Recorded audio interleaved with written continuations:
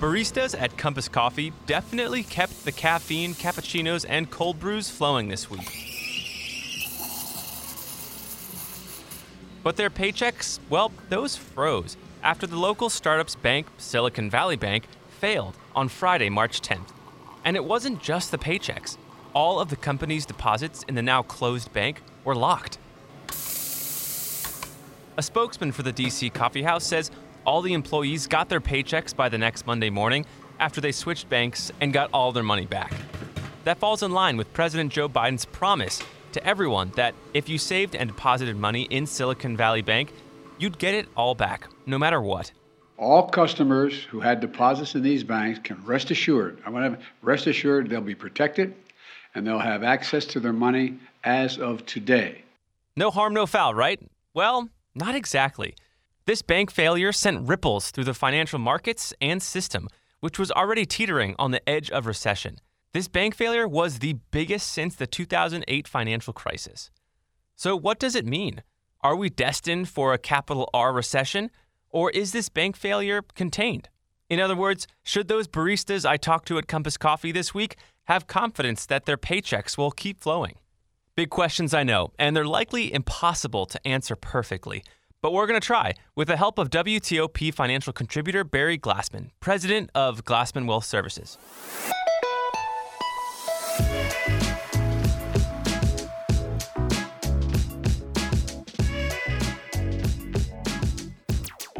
Welcome to the DMV Download Podcast. On the show today is Barry. Barry, thanks so much for being here. It's been a crazy past 72, 96 hours. Oh, sure has. And I wish you would have me on when things are going really well, as opposed to when stuff's hitting the fan and the government needs to intervene. But I'm grateful to be here and speak with you and educate listeners. Yeah, before we jumped on this call, you said, you barely slept at all this weekend. To start, tell us what happened with Silicon Valley Bank. And before we get to what happened, what is this now famous, infamous Silicon Valley Bank? What kind of bank is it? Is it like a Wells Fargo, Bank of America? How do we think about this? Well, it's smaller than Wells Fargo and Bank of America, but it's not very much unlike most other banks. I'll get to the nuance of what was basically two things that were a bit different about Silicon Valley Bank. But it really could have been any bank that takes deposits, and with those deposits, they invest them either in companies as loans or homes as loans, or they park them in safer securities like treasuries and commercial paper, short-term or longer-term kind of high-quality instruments. So really, they weren't unlike most other banks when you looked at them from the outside. And that's probably why it freaks so many people out. It is. The other thing that, and I can't use that term, but the reason why it concerned a lot of people in looking backward is how many very well-respected men and women and boards and venture capitalists and so forth had such large sums there. I don't want to equate it to Madoff because it's completely different, but the list of respected names who were on the list who had money there was really exceptional. Let's just talk about the two things that were a bit different or a bit outside the norm from a regional bank, forgetting the Wells Fargo and Bank of America for a moment.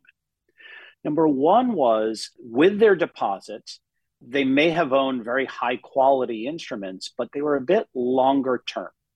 They took a bit of what's called interest rate risk. So if interest rates went up, they might lose money on those instruments. So even if they invested all of their money into US Treasuries, with interest rates soaring so much over the last year, they lost some money on that. Okay, so that was a concern. The second thing that really happened was FDIC. We've heard of FDIC, and now most people know about the FDIC's limit, which is $250,000 per account. Mm-hmm. Okay, Luke, you can have one, a spouse can have one, you can have one jointly, that kind of thing. The percentage of assets that were in excess of that $250,000 was enormous. It was over 80% of their deposits. Wow. They weren't insured by FDIC. If you look at some of the other regional banks and even some of the national banks, those numbers are in the teens. Wow. So the sheer number of deposits that were uninsured and the fact that they had to basically raise capital because it's a long story and a domino effect, but they had to raise money in order to fund their obligations. And then we'll get to what happened, which is new, which is social media. And so just to kind of make sure I'm understanding this bank was for high rollers. You know, a lot of these people, 80% you said, had more than $250,000 in the bank. And before we get to, the social media aspect, I guess this is kind of linked. Silicon Valley Bank, the name itself kind of screams tech, screams, modern, risky investments. Is that a correct take on this? No. And it's not, I forget the term you just used. It wasn't the big heavy hitters and so forth. These are new businesses. These are entrepreneurs. So startups. So locally here in the DC area, Compass Coffee had their money there because they're a growing concern and such. It was a lot of newer growing businesses that happened to just park their money there because others in that realm happened to park there. So it wasn't necessarily just heavy hitters. It was more of entrepreneurs, and some of them happened to have millions or hundreds of millions parked at that bank. Got it. So let's move to that social media aspect. I'm kind of curious how this all plays into this financial kind of shaking. Sure. Well, you were asked, is this leading up to the financial crisis? Is this an '08 situation? Well, in '08, remember, when a bank has deposits, they invest them in something. In '08, they invested those deposits in a lot of things that weren't anywhere close to what they were valued at. And then suddenly they were really marked down, and some of them to zero very quickly. In Silicon Valley and other banks, they're investing it in much higher quality things. So that's not the case. This is new. What else is new is the idea that basically with social media, whether it be Twitter or even Telegram and Signal groups together of entrepreneurs who a week ago basically told their cohorts, get your money out of Silicon Valley Bank. And because of the larger sums involved, they started pulling money out. They needed to raise capital. That created more fear. Suddenly it became public. And Thursday, I think there were larger withdrawals than ever in the history of a bank, tens of billions of dollars. And that's what caused a run on the bank, which used to be a run on the bank, meaning you used to run to the bank. Physically run, right? Physically run, line up in line and look to get your money out. Luke, how easy is it to move money now? Oh, man. I mean, I just do it on my app, right? I mean, that's how I do it. So the combination of social media, and I'm including some of these chat channels as well as social media combined with the ease of moving your tens of millions of dollars within minutes, including if you wanted to open up a new account at a new bank and wire the funds. I think it's probably less than 10 minutes that you could do that. And that's new today. That really didn't exist as much in '07 and '08. And that's what happened on Thursday, Friday. And what I feared over the weekend, that even secure banks, if the Twitter sphere created enough fear and people were moving money out of just regional banks, going to the big names, that it really could create havoc. And so, this run on the bank is almost like a dated term now. It's almost like a Zoom or like a virtual sprint or something like that. Yeah. Now, keep this in mind. As far as Silicon Valley Bank, we need to separate the depositors from the investors in the bank itself. Okay. So let's say, Luke, you own a business. We're going to call it a yogurt shop. Cool. Yes. We'll just call it a yogurt shop. And you happen to have your money at Silicon Valley Bank to pay payroll, to do all of those different things. When the bank was taken over by the FDIC, you no longer had access to your money on Friday. And that was an enormous concern. And a bunch of companies missed payroll on Friday and didn't know when they could pay their employees. That's a really big deal. So you as a yogurt, you are scrambling, trying to figure out, how do I pay my workers? How do I pay my bills? You called your suppliers saying, I can't pay you right now. My money's locked up in Silicon Valley Bank. Now, your deposits were there. And chances are, even if the bank was terrible at what they did, you'd likely receive at least 90 to 95% of your deposits, but probably close to 100. And if your balance was less than 250, you're guaranteed to get 100% of your money back.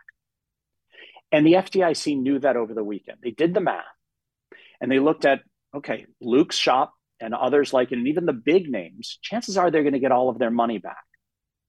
Can we go ahead and just promise that they can have access to their money on Monday and let them go ahead and let this not ripple through the economy? Right. And that's what they announced Sunday evening, that Luke, you're a depositor at Silicon Valley Bank.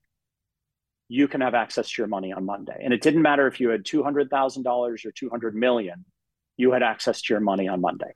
And that's really what President Biden underscored, before markets opened on Monday to really try to, cool things off, because it's possible for these ripple effects to spread. Is that right? Like there was a risk, over the weekend. Well, there was a risk that fear would spread. The idea that we now have a precedent, and I don't know how much we can apply this to the future, but if a bank failed, that FDIC came in and pretty quickly, it didn't take weeks and months, pretty quickly assured everyone that they have access to their deposits. Right. Now let's look at the converse, which is anyone who owns stock or equity in Silicon Valley Bank, meaning they invested in the bank's success in the future, they're wiped out. That's worth zero. Nothing. Okay, zero. So that's gone.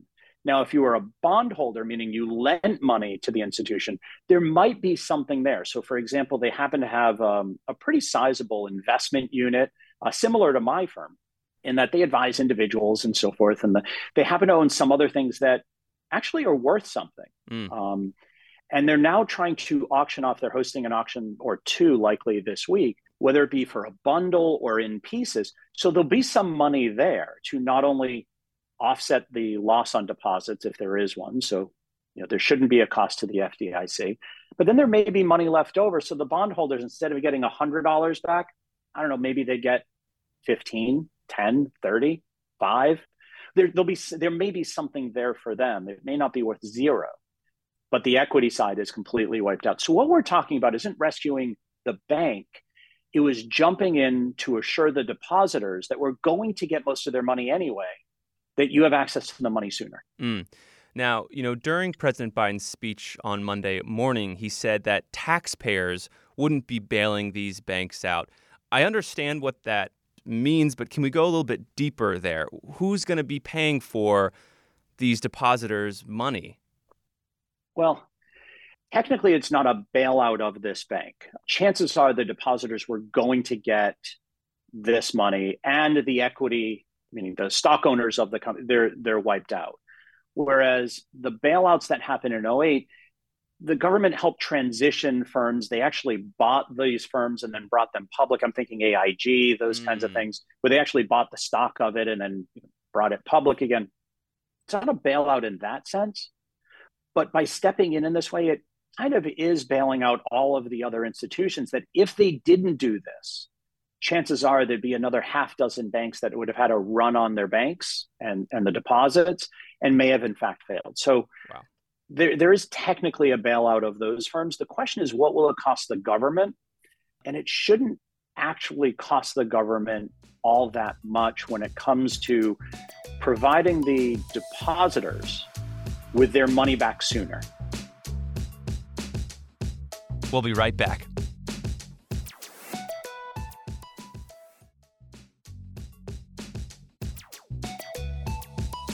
We've been talking about this ripple effect and kind of this effort by the government to kind of contain, this failure and keep it from spreading to other places. The method being fear, fear spreading throughout the economy.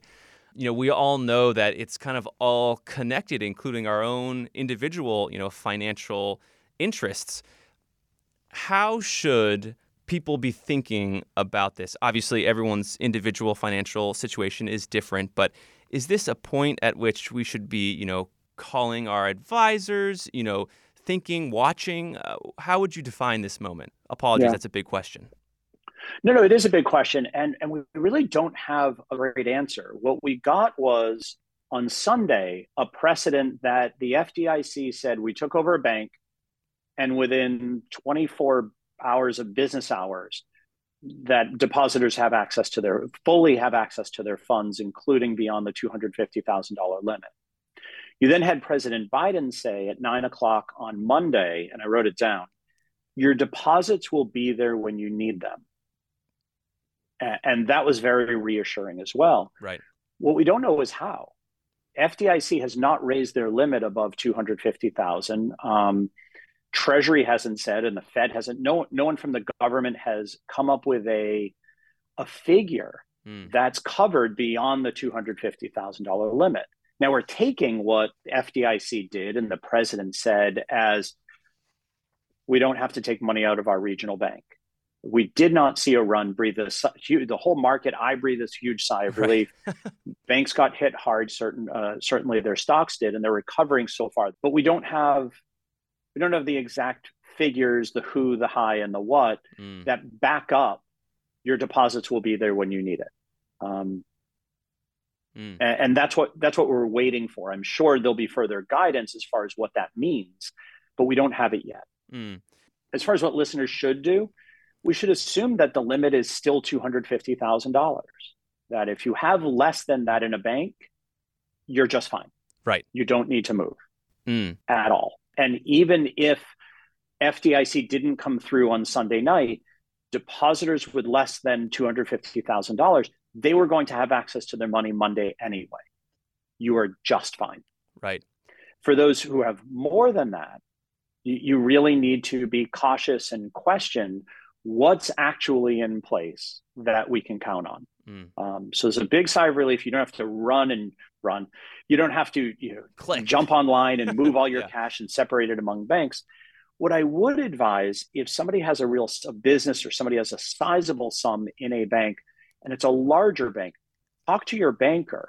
And even if you have 3 million, 20 million at the bank, there's a way at that bank for that bank to enter a program so that it's divided among 20, 30, 50 banks or something like that, so that your $10 million is protected by FDIC. Even though it's through this one bank, they happen to be parsing it out among the other banks with daily sweeps and things. And so that it is FDIC protected.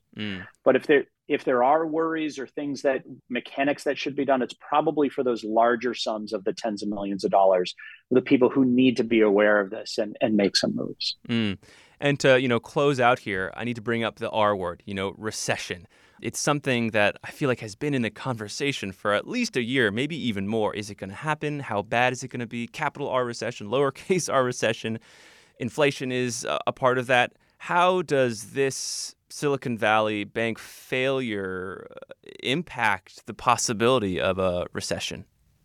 So I'm going to take both sides here, but before Silicon Valley Bank, I was more of the mindset that we will likely see a recession. I mean, a recession is a technical term of the economy is shrinking year over year in 2 calendar quarters. We came out of a lockdown so that the economy soared. We did everything that we wanted to, travel, bought, all of those things. We got out of the house. The idea that a year later that things might slow a bit at all, it was likely going to happen. And you combine that with the Fed raising interest rates and slowing down housing and borrowing and risk on behalf of businesses and things, chances are we were going to see a recession. And the chances are still pretty good that we will. What's fascinating with this is the concern about traditional banking may in fact cause the Federal Reserve to slow down their interest rate increases even as quickly as or as soon as next week. They're set to meet in late March. You can actually see online, or you can see the figures and see what's priced in as far as the chances of them increasing by this amount or this. And what happened yesterday was there was an even split last week between an increase of 0.25% and 0.5%.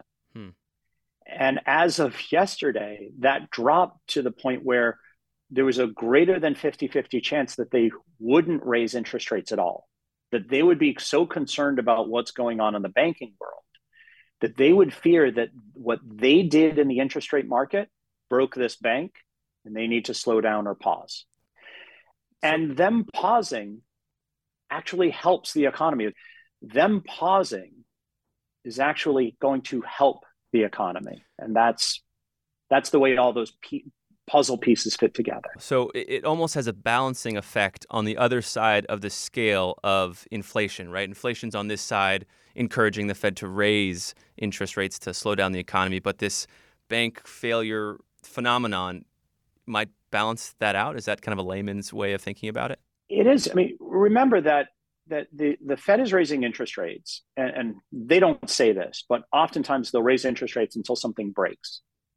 Whether it be housing, whether it be the tech market, whether it be, they raise rates until something slows down enough or something cracks, and then they'll start to lower. I don't know if this is that, but when you think about business owners making decisions, certainly if you're going to borrow at 1%, you may take more risk to do various things or buy other things or open up a new location. Right. At interest rates at 5, 6, and 7, you might pause. A bank failure like this and not having access to your funds, and so does it cause business owners to just pause for a moment or perhaps to take a little bit less risk? Probably. Does that slow down the economy a bit? Yes. Enough that the Fed pauses? I'm not sure. Today, I would still count on the Fed doing a little bit next week and not stopping altogether. But I've been surprised many times during the past 12 months. So I may be surprised next week. Well, Barry, thank you so much for, connecting all these dots, the financial and money world. There's so many inputs, and the output. A lot of people just care about us, what's my financial reality and all that. But this understanding really helps us to get that output we want, personally. So thank you so much for, making the time and helping us think about this moment properly. Sure. My pleasure. Good to be on with you. Thanks, Barry. And that'll do it for us today on the DMV Download Podcast. If you like the show and have thoughts, let us know. Rate and review it on your favorite podcast platform. You can also find out more about this show on social media and dmvdownload.com.